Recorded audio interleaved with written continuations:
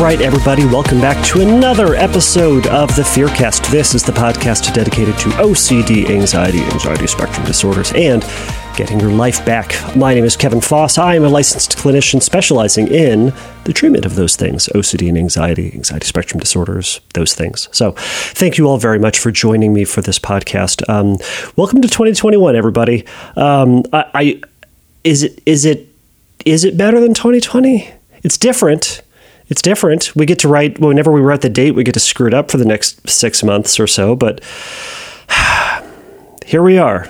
We're in this year. Well, it's kind of like, when you get older and they go like, all right, you turn 18. Yay, it's a big deal. And then you turn 20. Yay, it's a big deal. And then you turn 25. Yay, it's a big deal. And it's 30. And then it's just kind of, all the birthdays just kind of get different and it's just a different number, but it's all just kind of the same thing.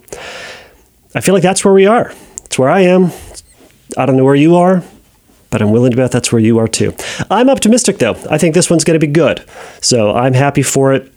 I'm happy things are a little bit, I'm just going to remain optimistic. How about that? I think that's where I'm going to be for today. I hope you are all with me on that. All right, everybody. So today's going to be a bit of a different episode. So today's a fun episode. I got to interview Mike Sizemore. So I'm going to tell you a little bit more about him in just a moment.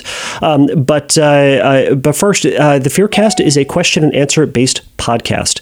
If you have a question about OCD and anxiety treatment, you can go over to fearcastpodcast.com and you can ask me a question there by submitting a question at the submit a question link. I hope it's self-explanatory, but You'll be able to find it. Go to the website, you'll find it. It's going to be super easy. Anyways, if you send me a question, I will read it. I will consider it. I will likely put it up on a future episode, as I've done in many, many previous episodes. Not this one, but future episodes. So, additionally, everybody, if you like the podcast, if you're a returning podcast listener, please like the show. Please give it a thumbs up, a like, a star, or whatever format at whatever way you're listening to podcasts at this very moment. That would be delightful. If you want to go one step further and warm my sad, cold, dead heart this winter, you can write a review. Say it's great if you like it. If you don't like it, go ahead and keep your opinion to yourself. But either way, if you don't like it, you can email me and tell me what I need to do to get better, because I'm always looking to make sure that this podcast can continually improve and get better, as we are all doing with New Year's resolutions. Do you guys do New Year's resolutions? Are you doing any New Year's resolutions? I'm determined this year I'm going to do a couple of things. One of them, I'm going to learn to ride a unicycle. I know it's not an important one, but I'm going to do it.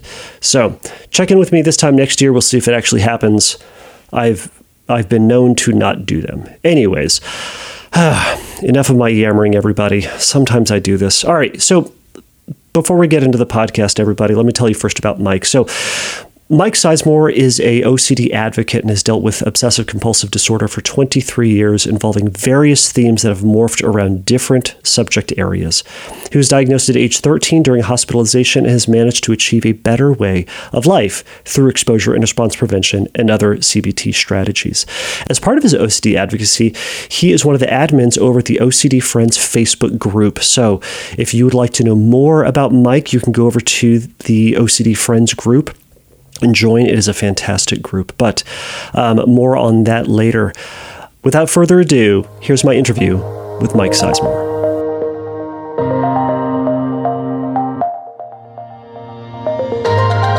All right, Mike Sizemore, thank you so much for joining everybody for the Fearcast. How are you doing today?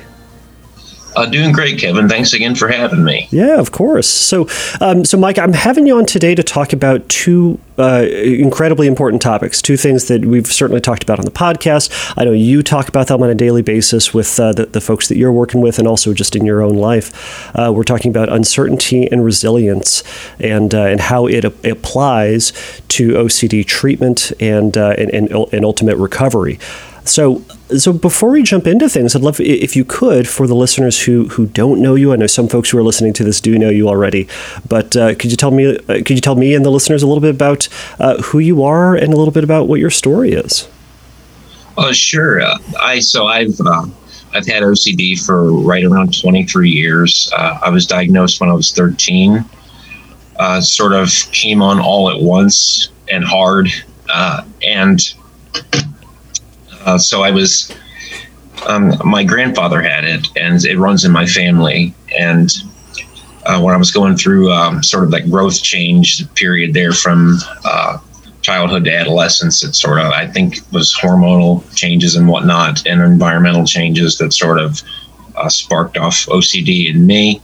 Got the diagnosis after I was in the hospital for about a week, and tried to manage with compulsions the best I could ever since that, which was doable to a point until it was about 20 years in the making. And then all of a sudden it was becoming less and less doable to the point where I, had to go through exposure and response prevention, which I should have in hindsight done before I did. But I did go through it and went all into it, whether I liked it or not. And thank God I was able to see the other side of things. Oh, that's so important, and that's so incredible. It's just before we started recording, I remember you saying that you something to the effect of you knew what ERP was, but man, you just didn't really want to do it. Yeah, I knew what it was yeah. for probably about 10 years before I went through it, and I always thought, that couldn't be me. I couldn't do that, and that's for other people. That would be, I can't even imagine doing that until I had to do that. For the ERP has it has a stigma to it. It has kind of a stink to it for some. I mean, myself and every other OCD writer or person out there is going to say, that the gold standard of treatment is CBT, ERP, mindfulness, medication, right? But when people talk about ERP, exposure and response prevention, there's this it has I think for some people it has this kind of scariness to it, this idea that it's going to break them, or it's going to be just incredibly impossible, or it's going to be it's going to turn them into somebody that they ultimately don't want to. And this is just or something else, right? What was the hiccup for you, or what was the stigma that it had before you jumped into it? Before I jumped into it, I guess I just didn't give it much thought. I just always thought that would be horrible. I didn't think it wouldn't work. But I wasn't sure that it would work. Mm-hmm. So I wasn't one of these where that would never work for me sort of thing. It was almost like inconceivable. It was almost that I just couldn't grasp the concept because it seemed so horrifying. But living with OCD every day is horrifying anyway. Right. So, especially, you get free moments when you do compulsions.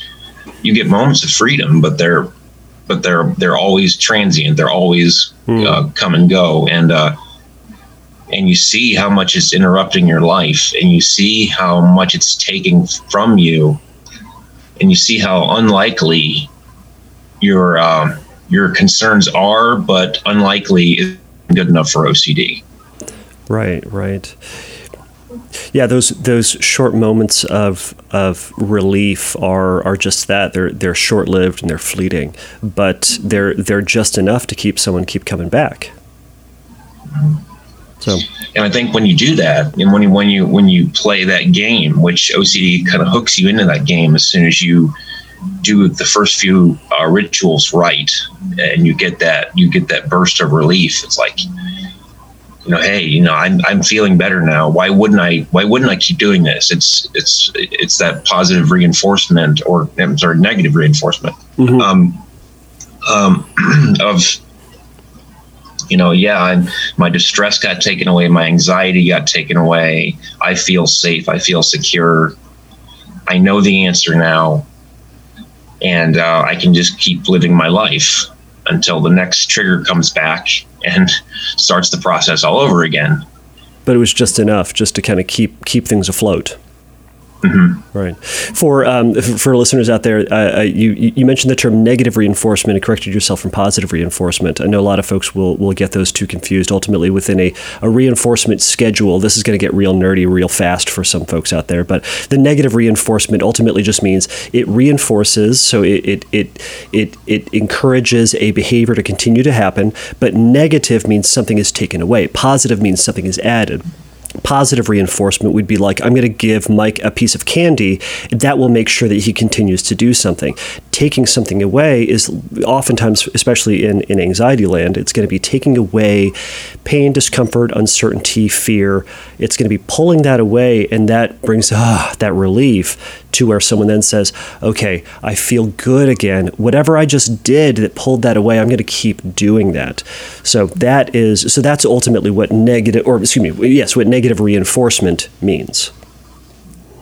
Right. I learned that actually from Dr. Sally Winston, that the distinction between that with anxiety. Right. And it works. Right. It's kind of how we dog train ourselves with almost anything. OCD aside, we dog train ourselves with various positive and negative reinforcement schedules. But I don't necessarily. We don't need to necessarily jump into all of those. Okay. But I was curious. What? I had a question and it just completely popped out of my head and was going to be so good. It was going to tie all the things in. It's gone. It's gone forever. But I'll edit all this out, so it'll make it. It will make sense. If it comes back, we can address it. Yes. Yeah. Well, Mike, I guess in regards to OCD and your individual ERP, what did you find within ERP that worked, that was really helpful for you? Why is it that it? When you got over the hump of the obstacle of it, what worked for you? Well, I'd say a few things worked for me. It was, number one, I think the main thing that worked for me was just understanding that, because before I went through ERP, I actually went through the police academy. And that was my original sort of goal that I was striving after until everything got redirected, and I'm happier for that. But when I went to the police academy, I had to go completely in. I had to be all in. Failure was not an option. No matter what I had to do it, because I was just determined that no matter what obstacle arises, I'm going to plow through it. And I think a lot of people with OCD, they have that tenacity. They have that drive to make things happen, which is actually what you need to get through ERP. I think, anyway. It was for me. So when I went into ERP, I didn't know exactly what was going to happen. I just knew that no matter what happens, I have to get through this. And when I went in there, I mean, obviously I was doing things that my brain had been telling me to stay away from for 2 decades. Right. And it felt very, very scary. It felt very, very unsafe. Felt very irresponsible. And it felt, for lack of a better word, crazy. And so, but I think one of the big game changers for me is that I had never, that I remembered, not done a compulsion before when OCD said to do one. So then hearing someone say, don't do this safety precaution, don't do this thing, don't wear your seatbelt while driving, don't wear a helmet while skydiving, or just simply go skydiving. It's, as you said, it sounded crazy to you. What was it like doing it the first couple of times? Well, the first times I wasn't successful. The first few times I weren't. I was successful to a point. I don't want to say I wasn't successful, because anytime I think that you can delay doing it when it says to do it is a success. Absolutely. What OCD wants you to have is that knee-jerk reaction. When the thought comes up, you do the thing. Right. And so the more time and distance you can give yourself between that and the compulsion, the better off you are. So the first few times I didn't do it right away, but I ended up doing it, which gave me a little bit of fuel to say, wait a minute, you can wait. And it doesn't feel comfortable, but you can wait. But the big game changer for me, the big understanding, I think, came from where I let that anxiety rise up as high as it possibly could. And it felt, I won't sugarcoat it, it felt awful. But then I also felt it recede and go down. And I was able to sit through it without doing what it was screaming at me to do. And I felt that subside. And it got to the point where I said, wait a minute, you mean I do have a choice? Yes. Yeah. And understanding choice was foundational to the therapy. What was that like to give yourself permission to not listen to that OCD voice? Or perhaps a better question is, what did it take for you to give yourself that permission? Well, just to answer your first question about what it felt like to not listen to it, is it felt very, like I said, very irresponsible, very vigilante, kind of reckless. But it only felt that way for so long, and then it became the way of life. Right. Does it? And go ahead. And to answer your second question about I'm sorry, what was your second question? I think my second question was, what did it take for you to give yourself permission to do this thing? What did it take? What did it take? Yeah, that's the better question, actually. Is it took it took a very aggressive point of view. It took a very angry point of view to say, which anger is usually spoken of as a bad thing. But in your therapy, if you're directing your target toward OCD, I don't think anger is a bad thing. Absolutely. When you can understand exactly what OCD has put you through for so many years, when you can understand and grasp that it's called the shots. It's you have been on the strings for so many years, doing whatever it says for you to do, because it's been fear mongering you. When you can get so frustrated at that and say, I don't care what happens. I know what happens when I listen to OCD. I don't know what happens when I don't. Right. And OCD has stolen so much from me. What do I have to lose? I mean, what am I going to do? Live with OCD? Right. I love that perspective of being angry. And that can be an incredible motivator, and it sounds like certainly it was for you.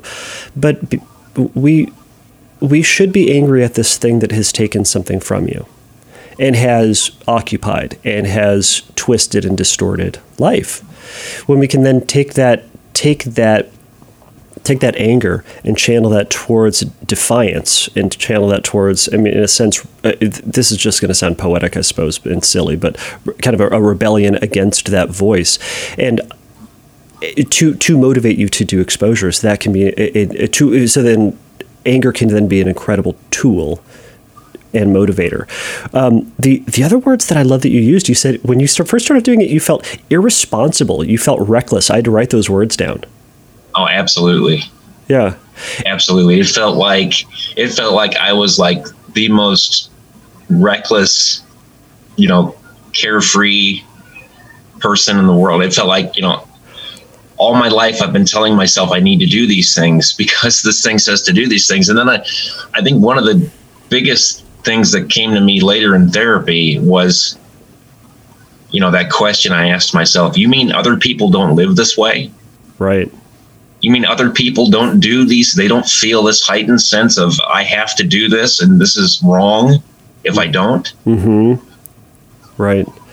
Yeah. it can be, I mean, because for so long, I mean, you said for almost 2 decades, you had just done this. That's just what your life was. And it wasn't really a question of should I or shouldn't I. It's at some point for some folks, it can just get to a rote connection. I have this thought, I feel this feeling, I do this thing.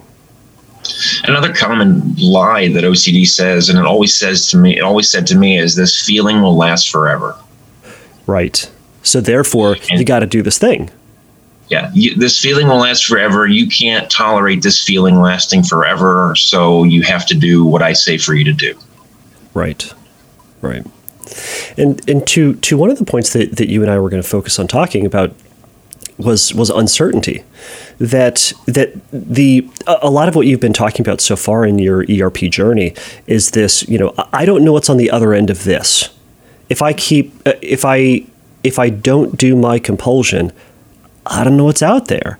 And it could be the potential promise of just feeling like hot garbage for the rest of your life. It could be this, if you don't do this, your brain is going to explode out of pain and discomfort, or you're going to get this consequence that is highly unwanted, right? Disastrous. Right, yeah. It's going to, I remember when my therapist was targeting my core fears in therapy, just sort of, what will happen if the worst thing happens? Right. And I said back to him, I'm afraid that I would get worse treatment than a death row inmate. I said that back to him. And so it's going to be like these inconceivable, absolute, they're not an average feared consequence. Right. They're a feared consequence that you could never recover from. Right. And yeah, that's that OCD deception, is that it's going to be this. It's not going to be bad. Like getting into a car accident is bad. Breaking a foot is bad. It can be catastrophic for some folks, or it can feel like that there's going to be this this change that is going to be intolerable, right? So we seek safety. Try to run from that. And the uncertainty piece ties so nicely into OCD. The way that it does is because the uncertainty is there's uncertainty in everything. There's at least a shred of uncertainty in almost everything. Right. And the OCD attaches to one problem area, at least one problem area, and demands that you have certainty, absolute 100% certainty. Tell me a little bit more about that perspective that there's a lack of safety in everything. There is, and I have to give a big fat shout out to Dr. John Grayson for the work that he's done with uncertainty, because he was absolutely instrumental to my getting through therapy. But he talks about how certainty is actually an emotion, and that was really big for me to hear. That feeling of certainty isn't a guarantee. And when we think about, there's car accidents, people, you're supposed to be safe at home, but people die at home.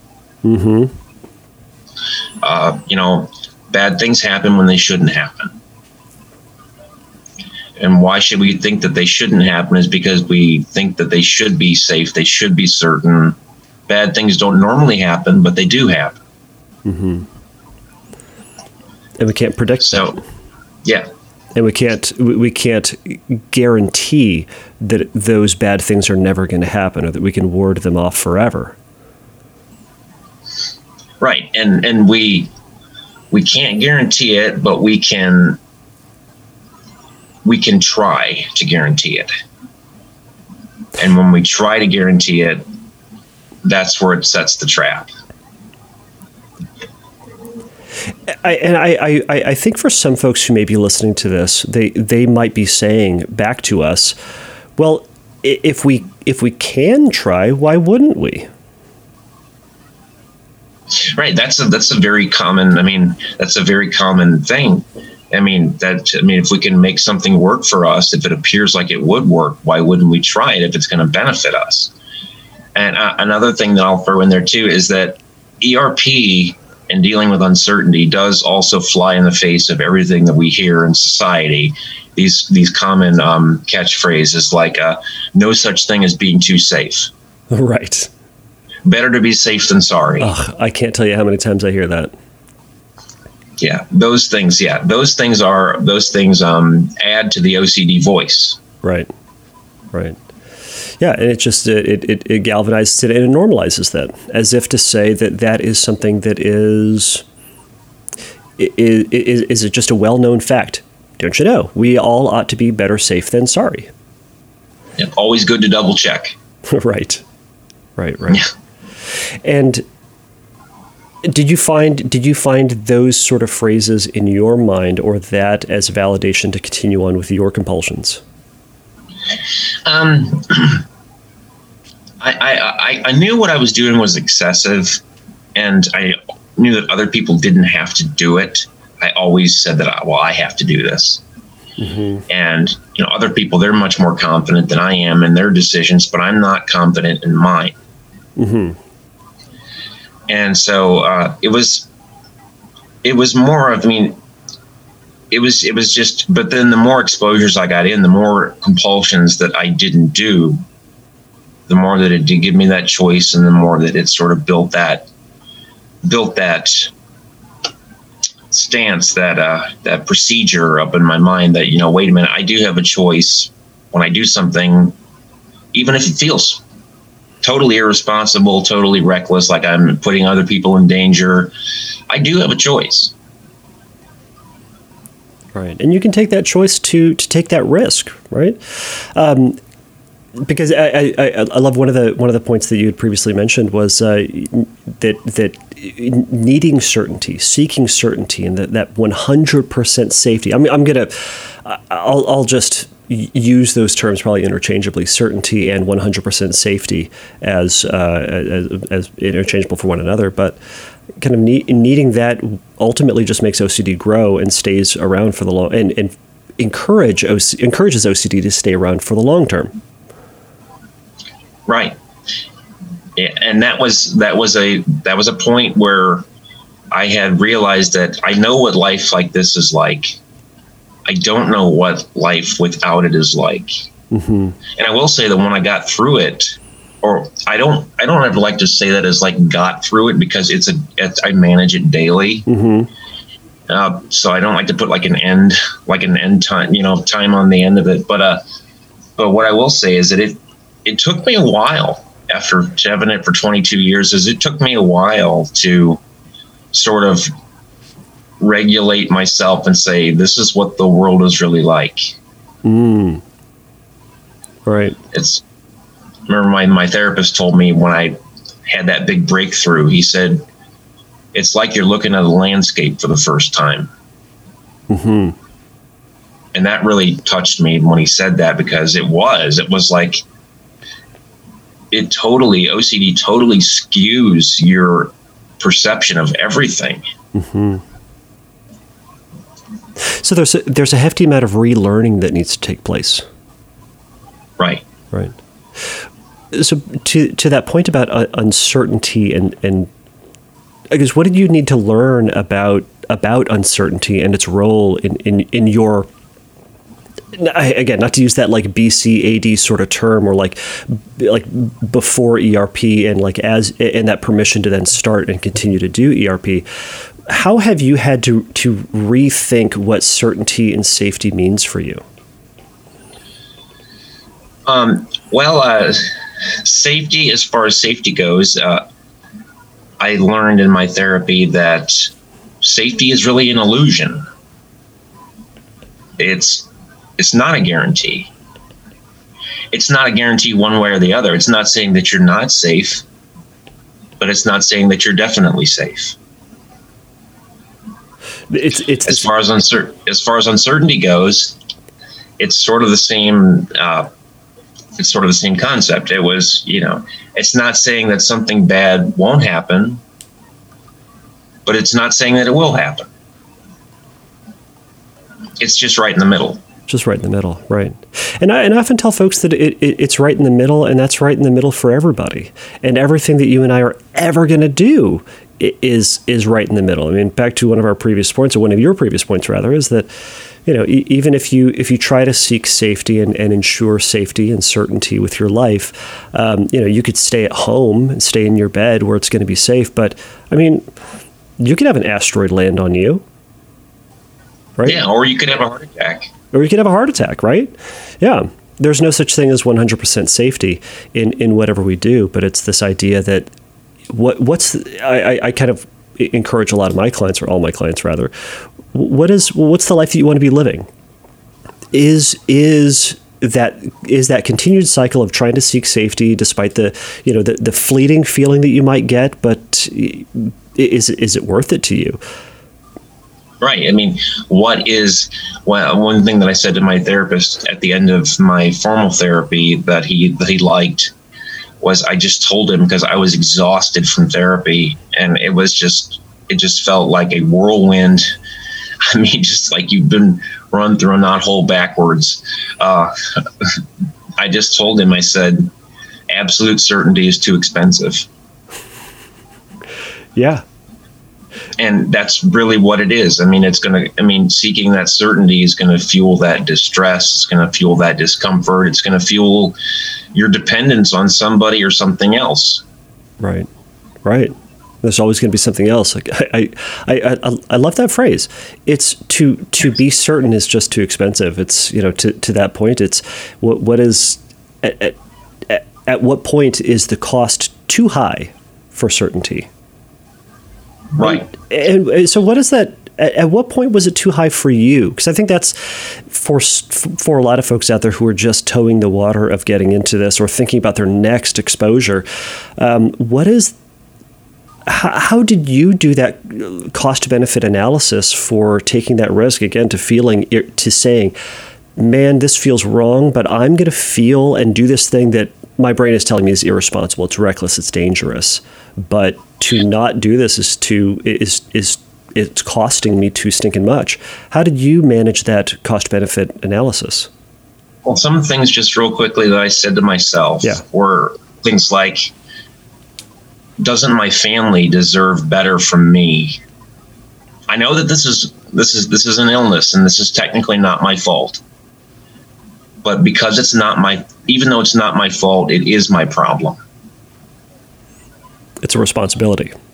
Yeah, and understanding that, you know, my family deserves to know the real me. I deserve to be able to live a real life.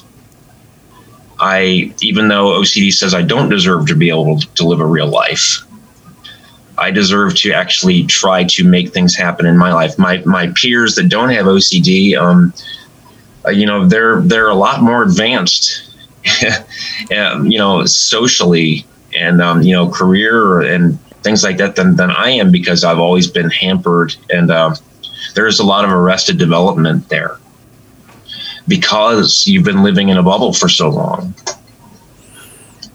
And so I said, you know, so I tried to, you know, say things like that to myself. You know, what could I be doing? You know, what is life really like?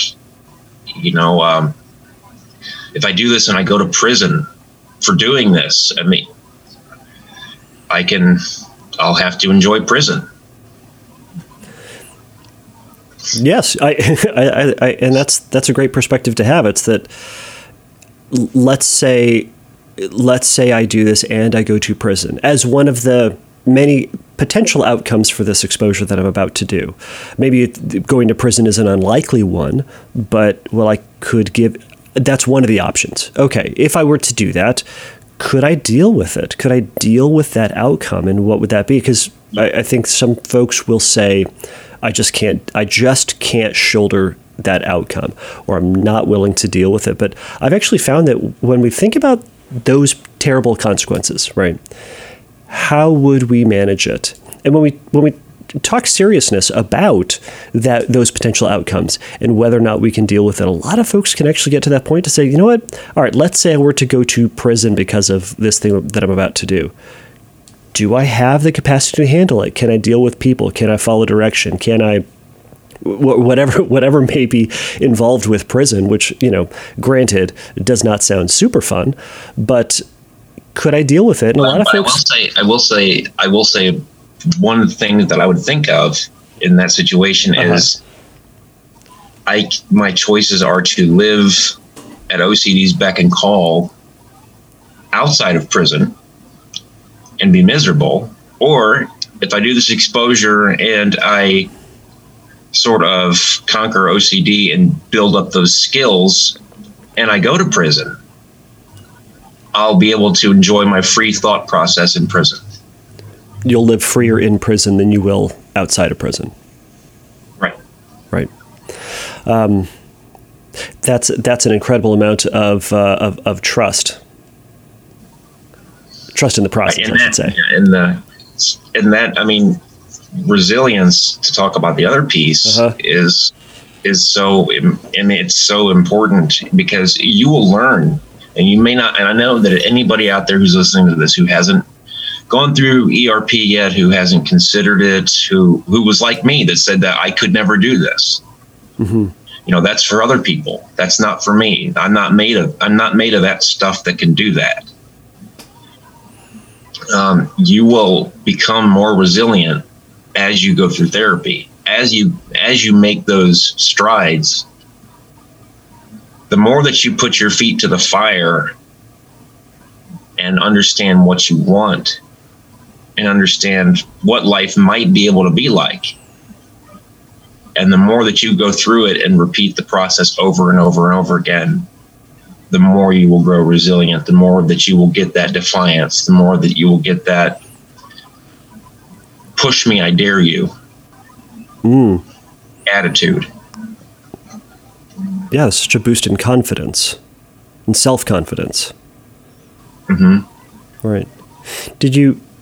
How did you experience that increasing resilience? I don't want to say like a on or off switch with resilience, but an increasing, growing resilience throughout your process. I think for me, it was the more that I felt beat up, but understood that my options are limited here.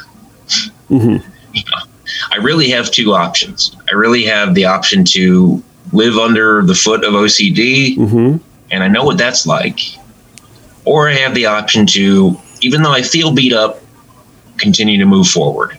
It's okay to get knocked down. It's okay to feel just tired. It's okay to feel scared. It's okay to feel sad, because it will make you sad. But I think the real game changer in resilience is understanding that, you feel all those things and you think all those things, and the anxiety is awful. It does feel like your body is just screaming at you, and you just feel uneasy and just tense and things like that. But you decide that I'm going to keep going. Yeah. I'm going to keep going because, and then it leads back to the first point where I know what life is like in this life. I have to have faith that there's life that's better out there. A livable life that's out there. Right. Right. And it might not be exactly what I want, but I know it's better than this. Right. Or I think it's better than this. Right. And at the very least, there's that trust, right? That, it's not necessarily trust. It's hope. It's hope, because you don't know what's on the other end of it, but you are wanting it to be better than this. And the only way we're going to find out if it's better than this is if we go and explore it and see if it is in fact better than it, or better than it is now. Yeah. I mean, and humans, I mean, for, time and again in history, in American history and in human history, I mean, we've displayed resilience. Resilience isn't one of those things that we don't have. It's something that you develop when you have to. Right. I know we've been using the word resilience a lot, but what does resilience mean to you? I guess how would you define resilience? Resilience, I guess, to me, means just the ability to handle things, the ability to, this is my problem, this is where I'm at, it's in my lap now. How do I deal with it? Mm-hmm. You know, when the Titanic went down and people were having to be thrown on the lifeboats, you know, it was survival. Mm-hmm. Things like that. I mean, when bad things happen, there's survival. There's survival, or there's collapse. Right. And that's the option.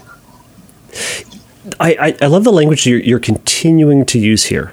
You've said option, you've said choice, and you're continuing to illustrate this concept that you are the person who decides to enact these skills. You are the person who can make the choice.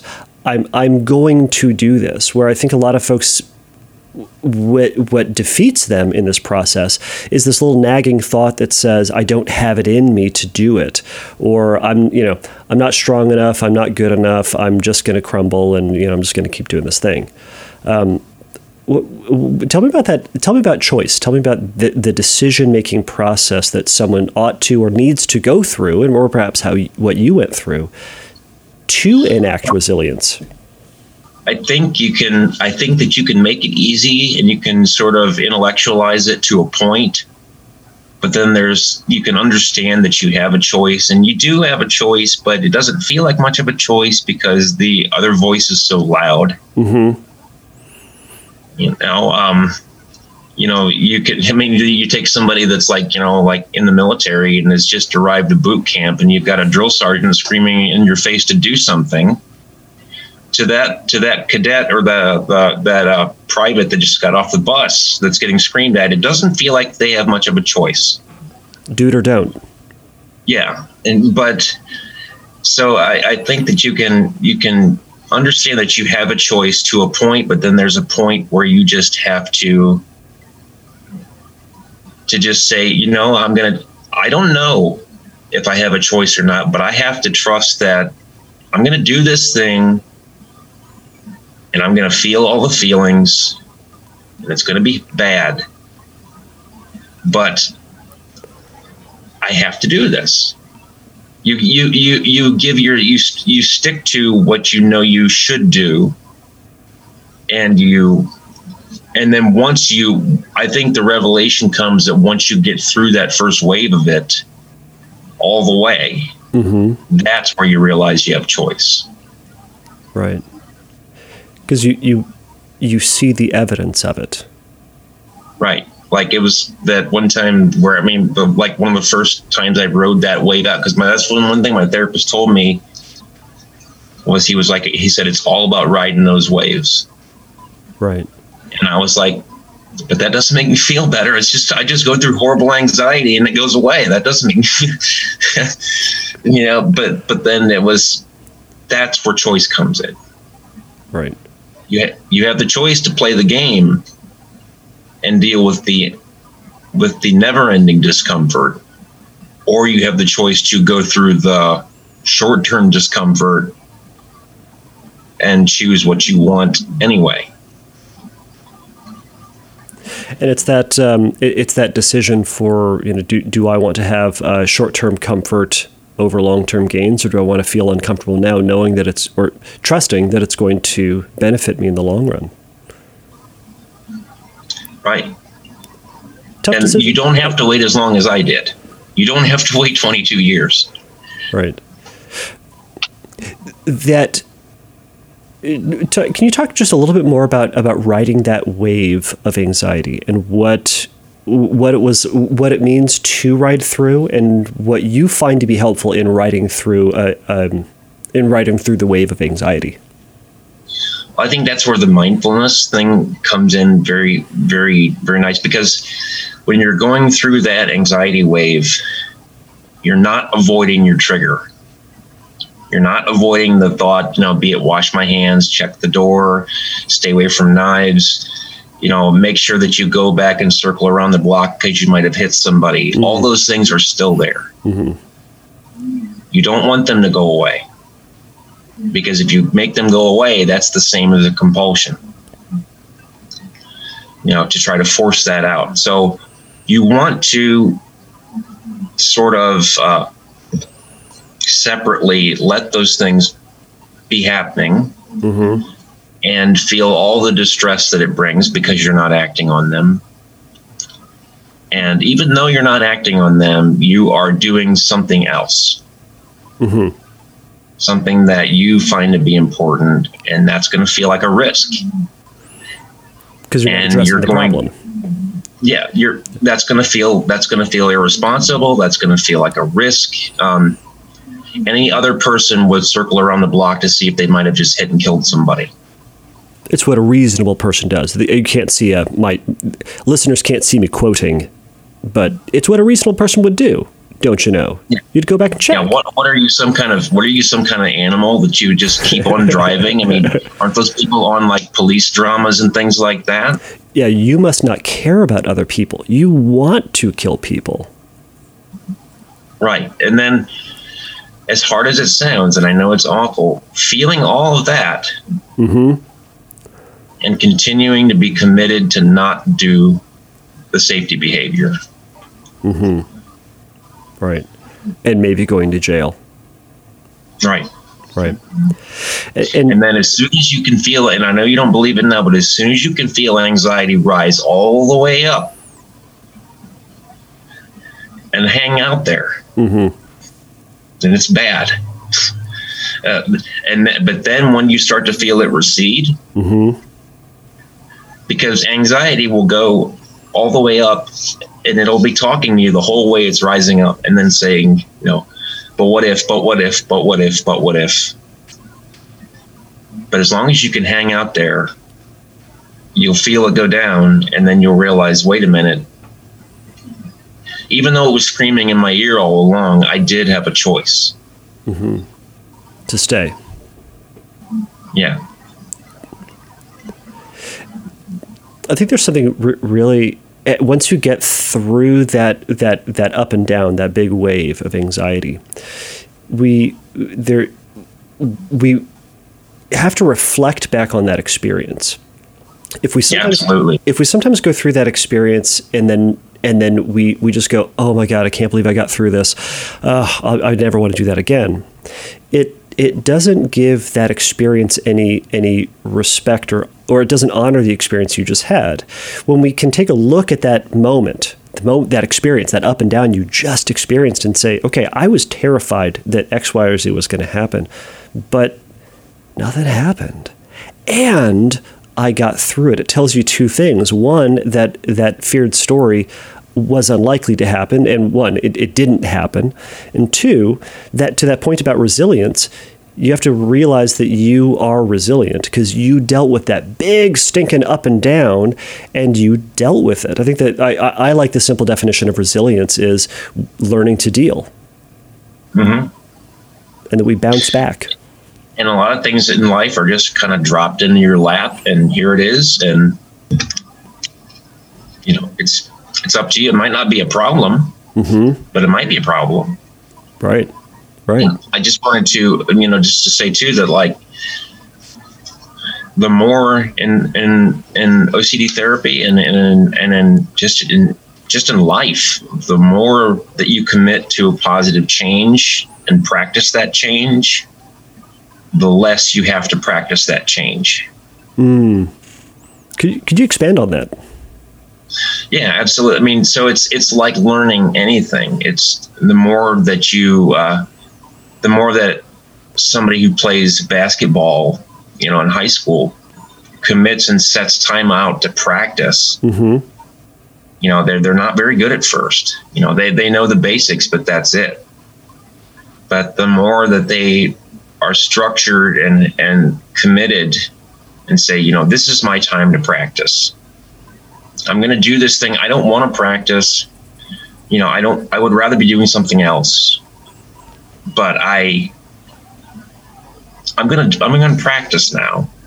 And then the more that they do that, the more that becomes automatic. Right.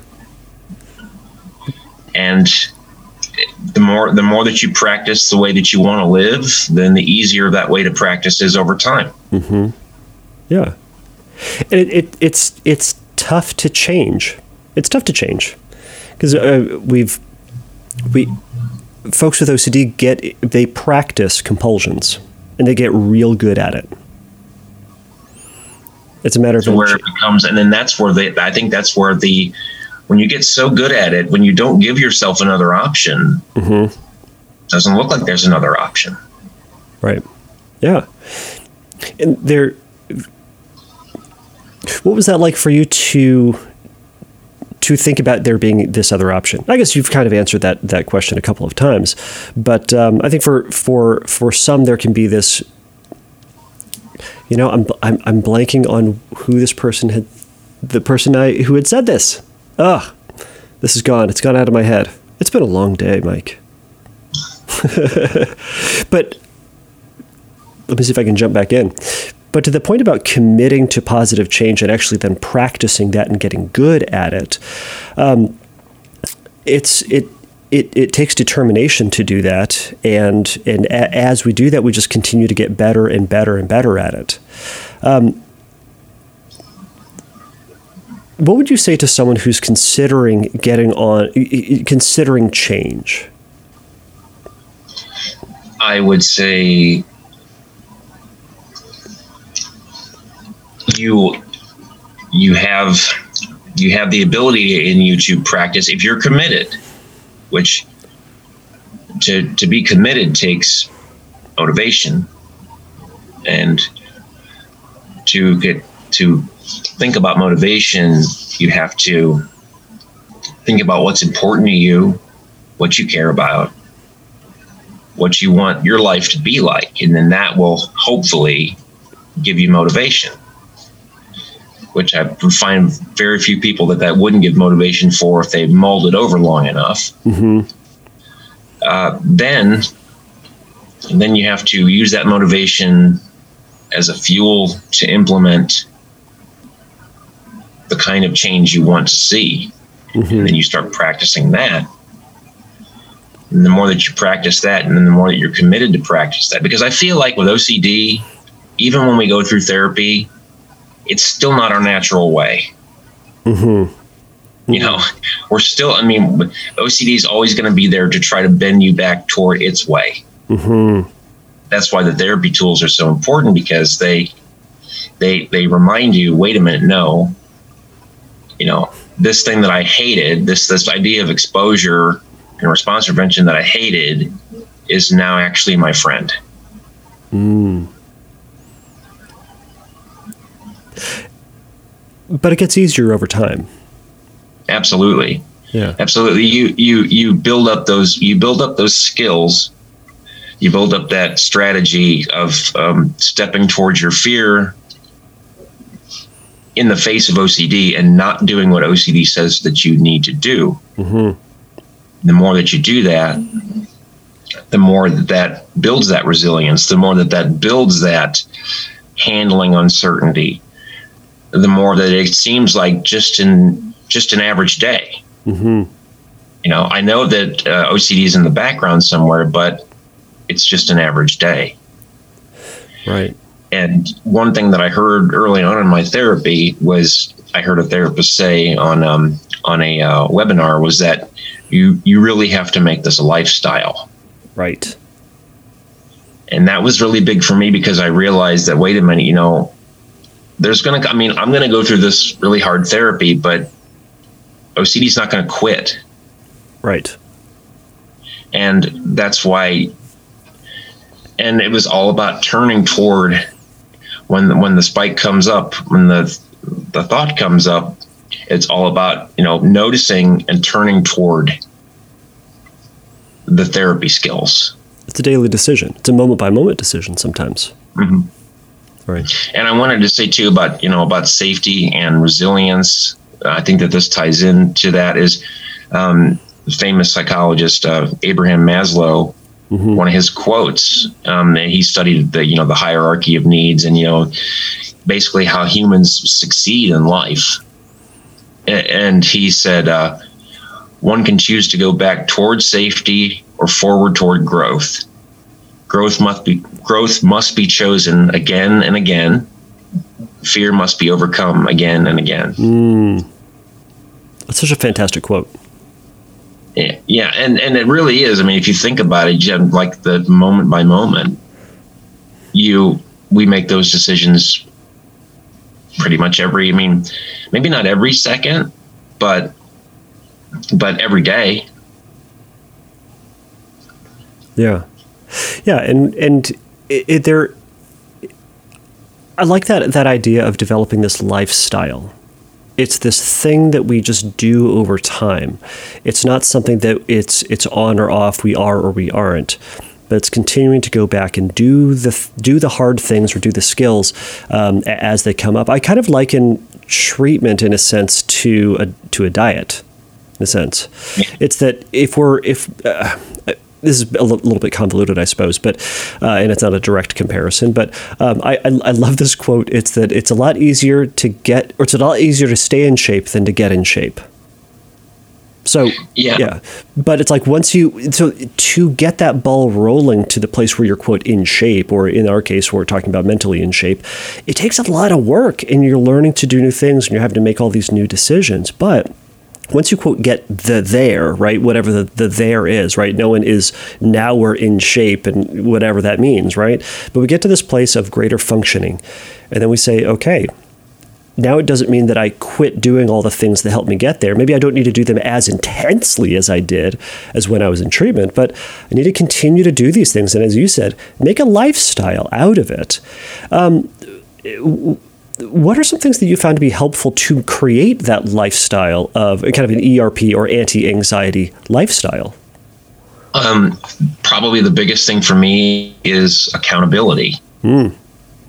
Understanding that, I personally try to, as uncomfortable as it is at times, I personally try to put up as much accountability on myself as possible. Understanding, I hate to liken it to addiction or anything like that, but it is. I mean,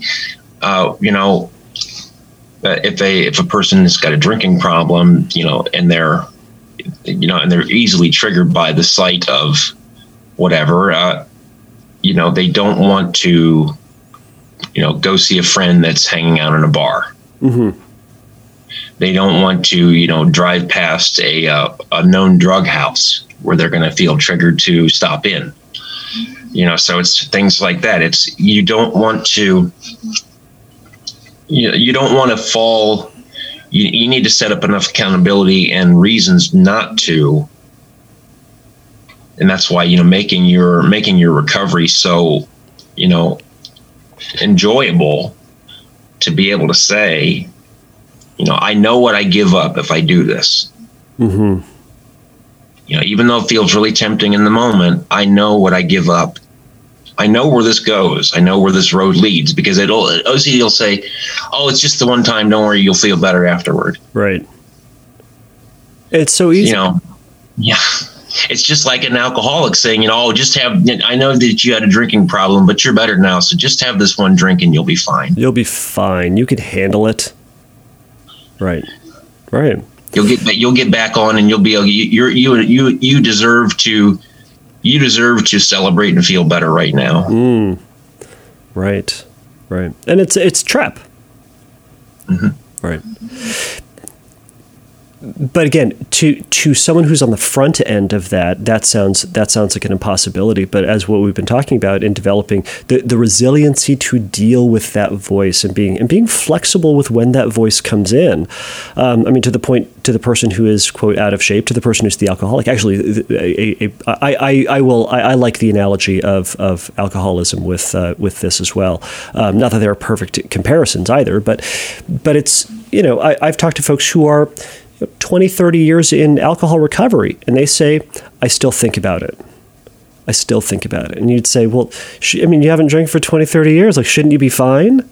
But it's that voice may never go away, but over time, you start to develop a better way to manage it, to deal with it, and just keep moving on with the lifestyle that you have constructed. I think that's kind of what we've been talking about here, is that when that voice comes in, you don't just crumble under the pressure of that silly little voice anymore, where you go, all right, whatever, there's that voice again. I'm going to keep doing this thing that I've decided to do, that is better for me, that feels better, gives me a better life, etc.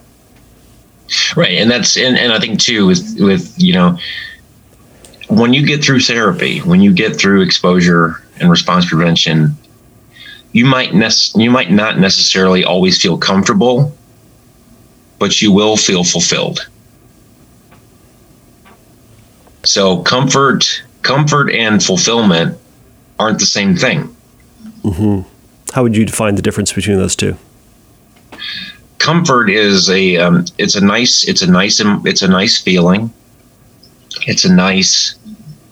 It does feel safe. Comfort feels safe, I think. I don't think you can feel unsafe and feel comfortable. But what I will say is that fulfillment is more of an understanding of what you've been able to achieve, what you've been able to accomplish. And I think fulfillment is amplified even more when you understand what you were able to do in the face of something hard. Mm. Right. I think that's really well said. It's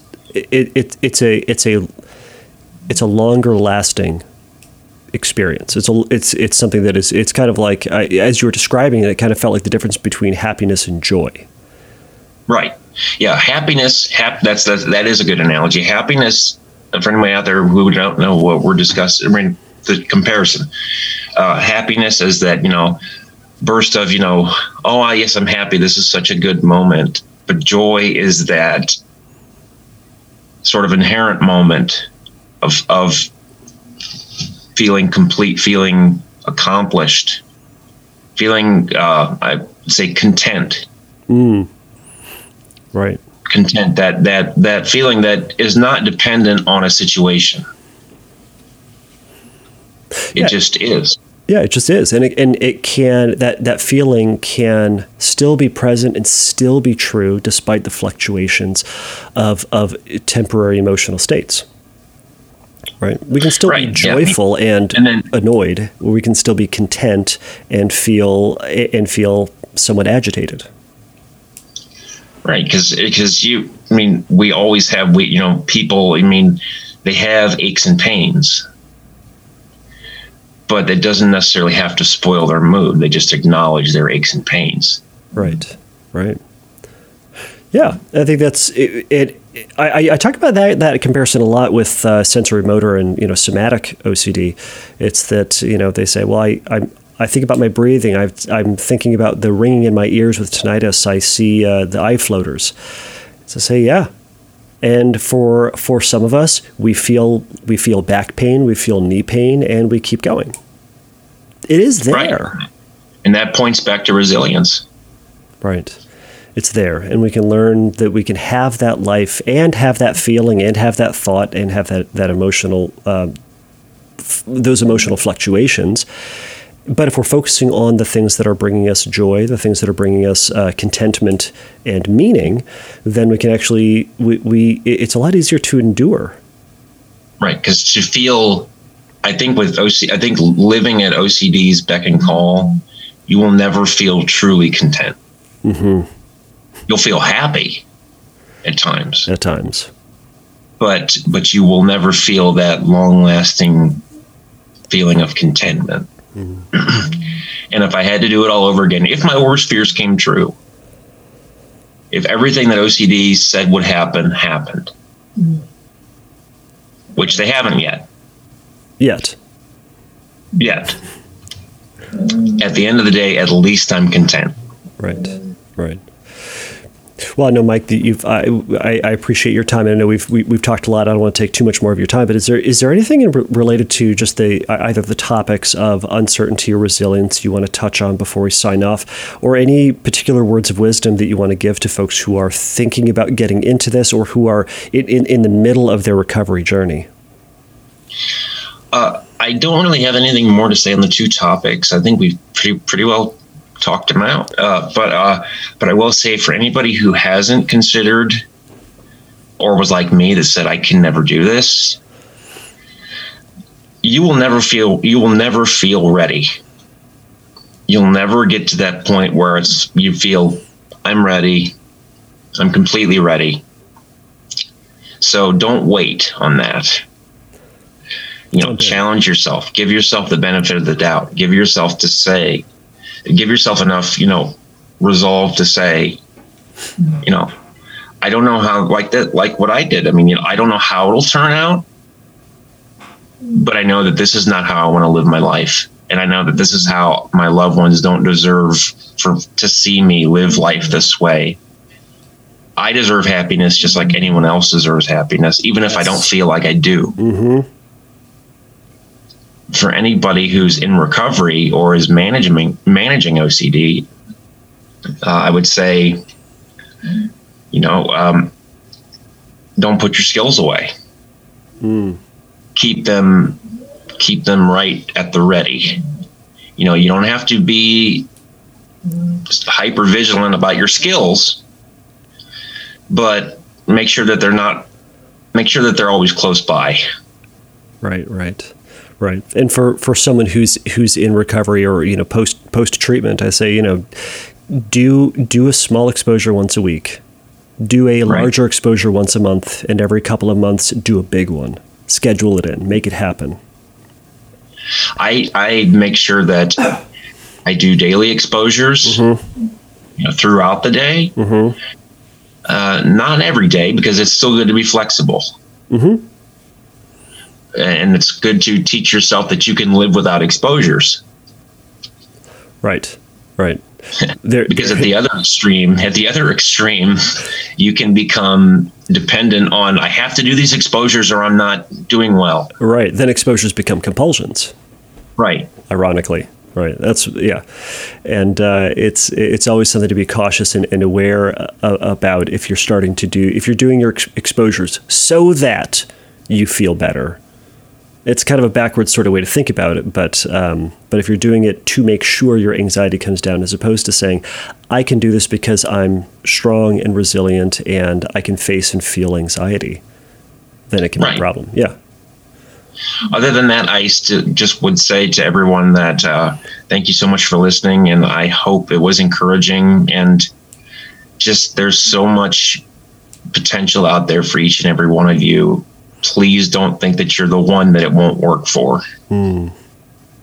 Awesome. Well, Mike, thanks so much for your time. Thanks so much for your words of wisdom and sharing your experience in all of this. So, Mike, if folks want to learn more about OCD treatment or to get connected, perhaps even with you, you're over at the OCD Friends Facebook group. Is that correct?